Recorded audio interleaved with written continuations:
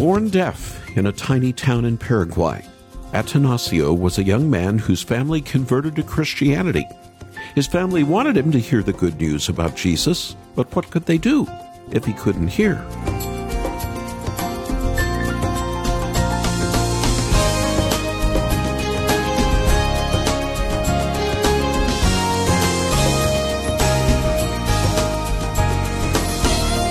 With resources stretched thin, the Paraguayan government wasn't able to provide sign language classes in Atanasio's town. But a Bible college graduate with a heart for teaching sign language felt the call. She moved to Paraguay in order to share the gospel with those who couldn't hear. She learned the language as she served the deaf community. Eventually, she was able to teach Atanasio Paraguayan Sign Language. And this provided the opportunity for the gospel to be shared and received by him, which brought great joy to Atanasio's family. What a wonderful story that displays God's grace. God desires to save sinners, and nothing, not even a disability, can stop his saving purposes. This is good news indeed. Welcome to Haven Today. I'm Charles Morris, sharing the great story that's all about Jesus, and we're in a series called How Sweet the Sound. Yesterday, we heard the story about the author of the most loved and most sung Christian hymn in the English language. John Newton was a slave trader with a hard heart. But Dr. Bruce Hindmarsh shared how the Lord softened his heart and turned him to Christ. And not only did he become a Christian, he also was called into ministry. And the story we want to hear is sort of one and done. He has this great conversion, and then he writes Amazing Grace or something. And in fact, he looks back, and he's very clear. He says to people, my conversion wasn't like a noonday brightness like Apostle Paul. It was more like the dawning of the day with a kind of twilight.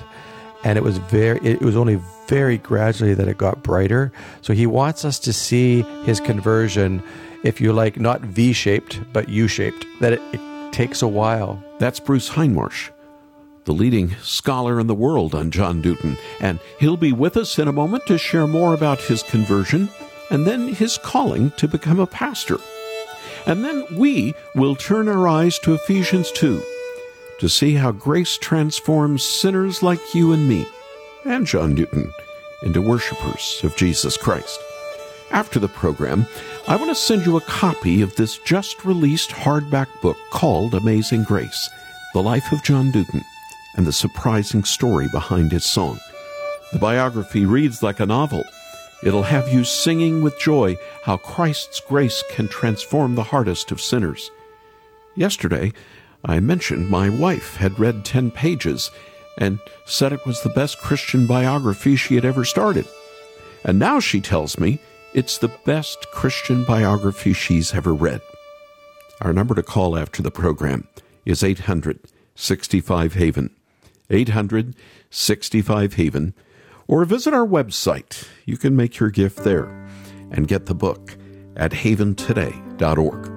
That's haventoday.org. And now let's open the program with Chris Tomlin's newer version of Amazing Grace.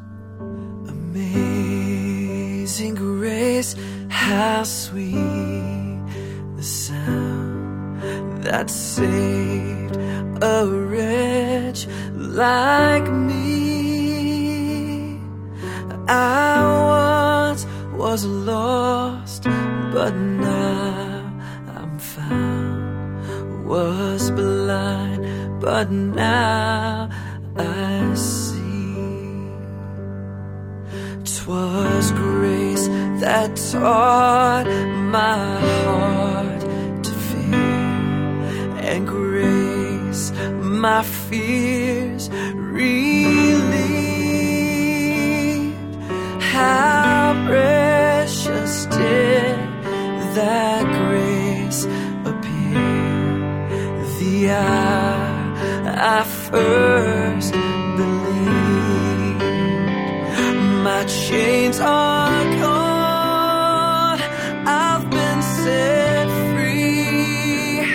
My God, my Savior has ransomed me.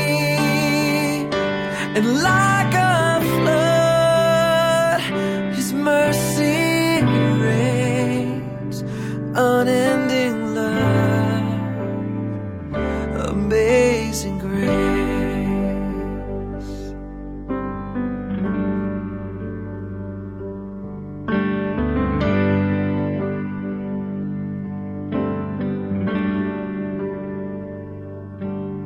The Lord has promised good to me. His word, my hope secures. He will my shield and portion be, as long as life endures. My chains are gone, I've been set free. My God, my Savior has ransomed me. And like a flood, His mercy reigns, unending love, amazing grace. My chains are gone, I've been set free. My God, my Savior has ransomed me. And like a flood, His mercy reigns, unending love, amazing grace.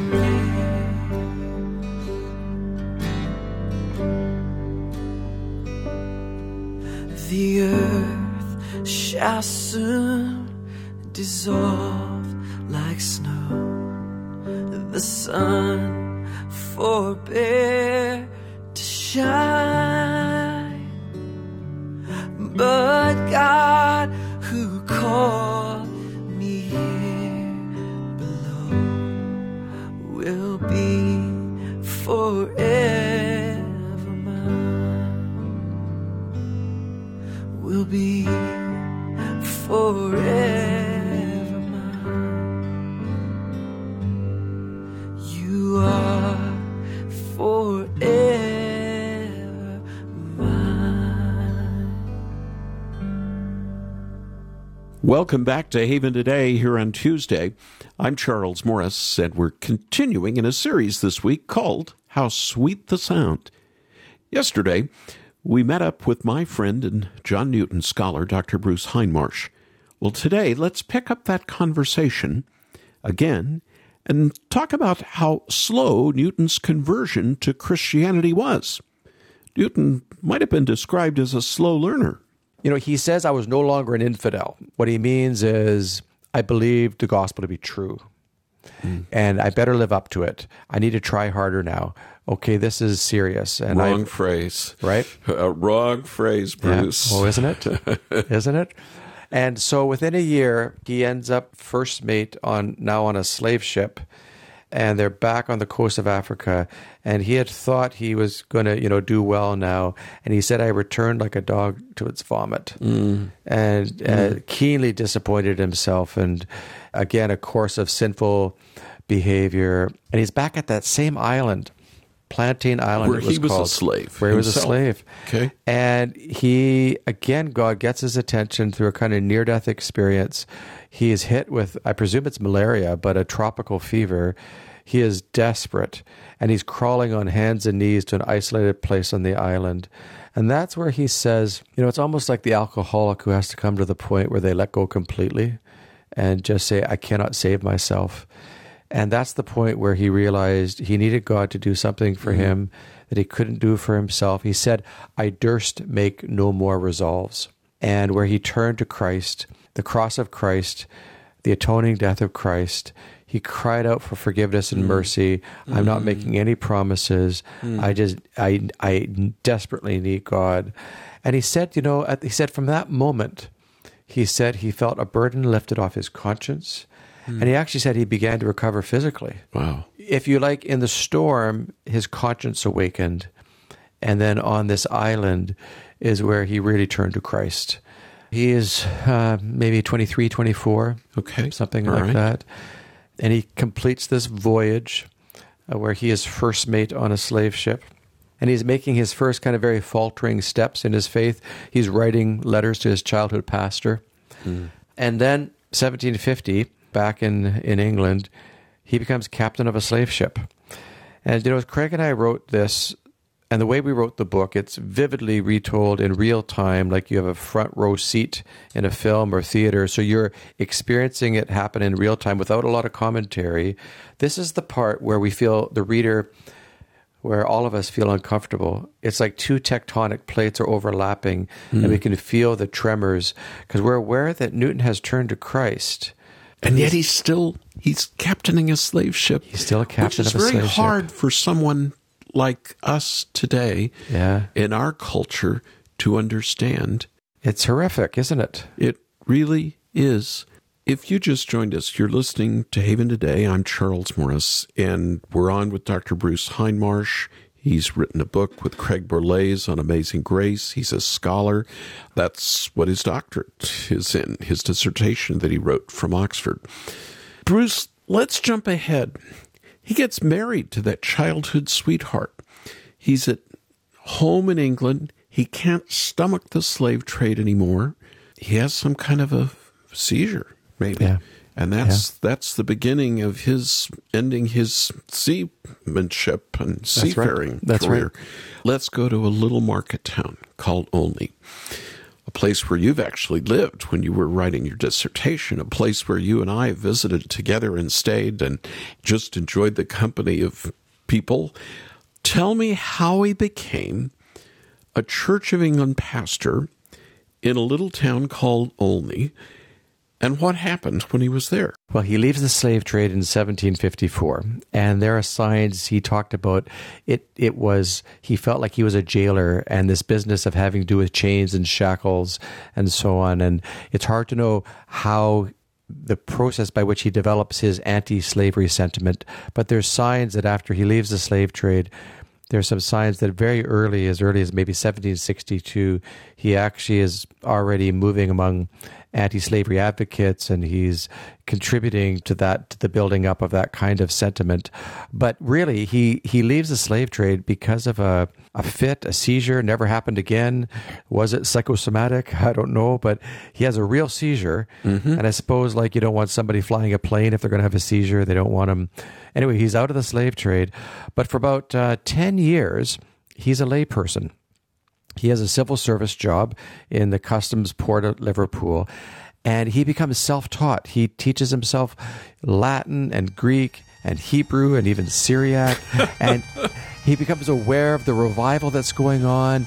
He meets Whitefield and Wesley, and his heart, he feels like, if I've received mercy, how can I help other people find God's mercy? And he wants to be a part of this. He begins speaking, even as a layperson, speaking and sometimes preaching, and he feels a real call to the ministry.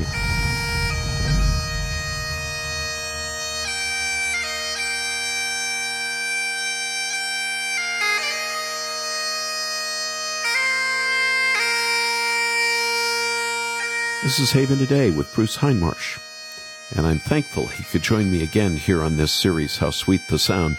And you're hearing John Newton's famous hymn, Amazing Grace, to the sound of bagpipes. The hymn has been played in many settings, from joyful worship services to solemn funeral processions. It's also worth mentioning that this hymn has been sung in a variety of languages.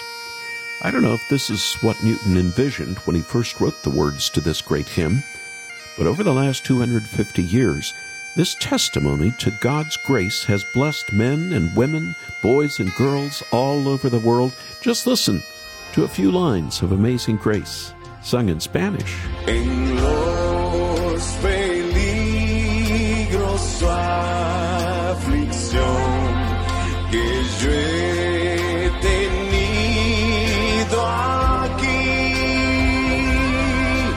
su gracia siempre me libró y me guiará hasta el fin. Next time you sing this song, whether in your car or at church, why don't you stop and pause for a moment? There are others all around the globe singing with you. And what makes God's grace so amazing to sing about is recalling where we started. What did John Newton write? This amazing grace saved a wretch like me. In order to appreciate the good news of the gospel, we have to acknowledge the bad news. And I can't think of a better passage to do this than Ephesians 2. That's where the Apostle Paul began the passage in the following way. As for you, you were dead in your transgressions and sins. Sounds pretty bleak, but that is our reality before Christ. Without God's saving grace, we are spiritually dead. We are unable to come before God's holy presence. In fact, as you read on in Ephesians 2, you see that we didn't want to come before God's presence at all. Verse 3 tells us that we lived to gratify the cravings of our flesh and were by nature deserving of wrath. Life without Christ is a life in darkness. Paul goes to great lengths to describe the bottomless pit that humanity finds itself in because of our sin. Just look around the world you're living in and look at all the pain and the devastation that humanity has caused. But we don't even have to look at the world, do we? There are days, months, seasons, even years where we feel as though we are in the pit. Sometimes it's because of our sin. Other times, it's because of the sins of others. What are we to do in these moments? Do we throw our hands up in the air and just give up? Do we allow our sin to define who we are? Or do we remember that we have a gracious and faithful God who lifts us out of the pit? The first 3 verses of Ephesians 2 are a little difficult to read and reflect on, but thank the Lord, Paul doesn't stop there. Throughout the history of the church, Christians have rightly emphasized 2 tiny but powerful words, and those words are, but God. In passages like Ephesians 2, there's a lot of bad news. But just as we begin to believe that there is no hope, the author writes 2 little words, but God. Listen to verse 4. But because of his great love for us, God, who is rich in mercy, made us alive with Christ. Though we've done nothing to deserve it, God has provided a way out of this bottomless pit. And though we were his enemies, God has called us to become his friend. Out of the abundance of his love, God brought life to those once dead. Can someone who is dead revive himself? Well, as far as I'm aware, that has yet to happen. Someone must revive you, which is why Paul ends verse 5 with some very interesting words. You've heard them before. It is by grace you have been saved. Our salvation is not something we earned. It was earned for us by the Lord Jesus Christ through his life, death, and resurrection. Nothing less than marvelous grace. This grace will find us every time that we find ourselves back in the pit. Not because we're so good, but because God is good. Recall that story of the young man I shared with you a while ago, Atanasio. This passage reminds me of his story. He was born deaf. There was nothing that he could do. Atanasio was unable to hear this message of the gospel, though he was in great need of it. But by God's grace, a follower of Jesus was used to bring the message of the gospel in a way he could understand it, even though he cannot hear. And he can't even sing the hymn. Similarly, there's nothing that we can do. You and I must rely completely on God's grace to save us. We can be assured, though, that the grace of God will never run out for us. Since salvation is freely given to us by the Lord, there is nothing for us to say except, amazing grace. How sweet the sound that saved a wretch like me. I once was lost, but now am found. Was blind or deaf, but now I see and hear. What a wonderful message. but it's by no means the end. Why did God show us this amazing grace? Well, let's read verse 10 together of Ephesians 2. For we are God's handiwork, created in Christ Jesus to do good works, which God prepared in advance for us to do. God didn't save us in order to stay in our own little bubbles. God saved us to go and to do these good works that He has prepared for us. So why don't you take some time today and reflect? What are those good works He's calling you to do in your life? Maybe you have a loved one in need of a Savior. Maybe you need Jesus as your Savior. Today is the opportunity to respond to God's grace in your life by sharing His love and grace, first with yourself, but then with others. What reason do I have to wake up with the rising sun and not be held down by the weight of all the things I've done?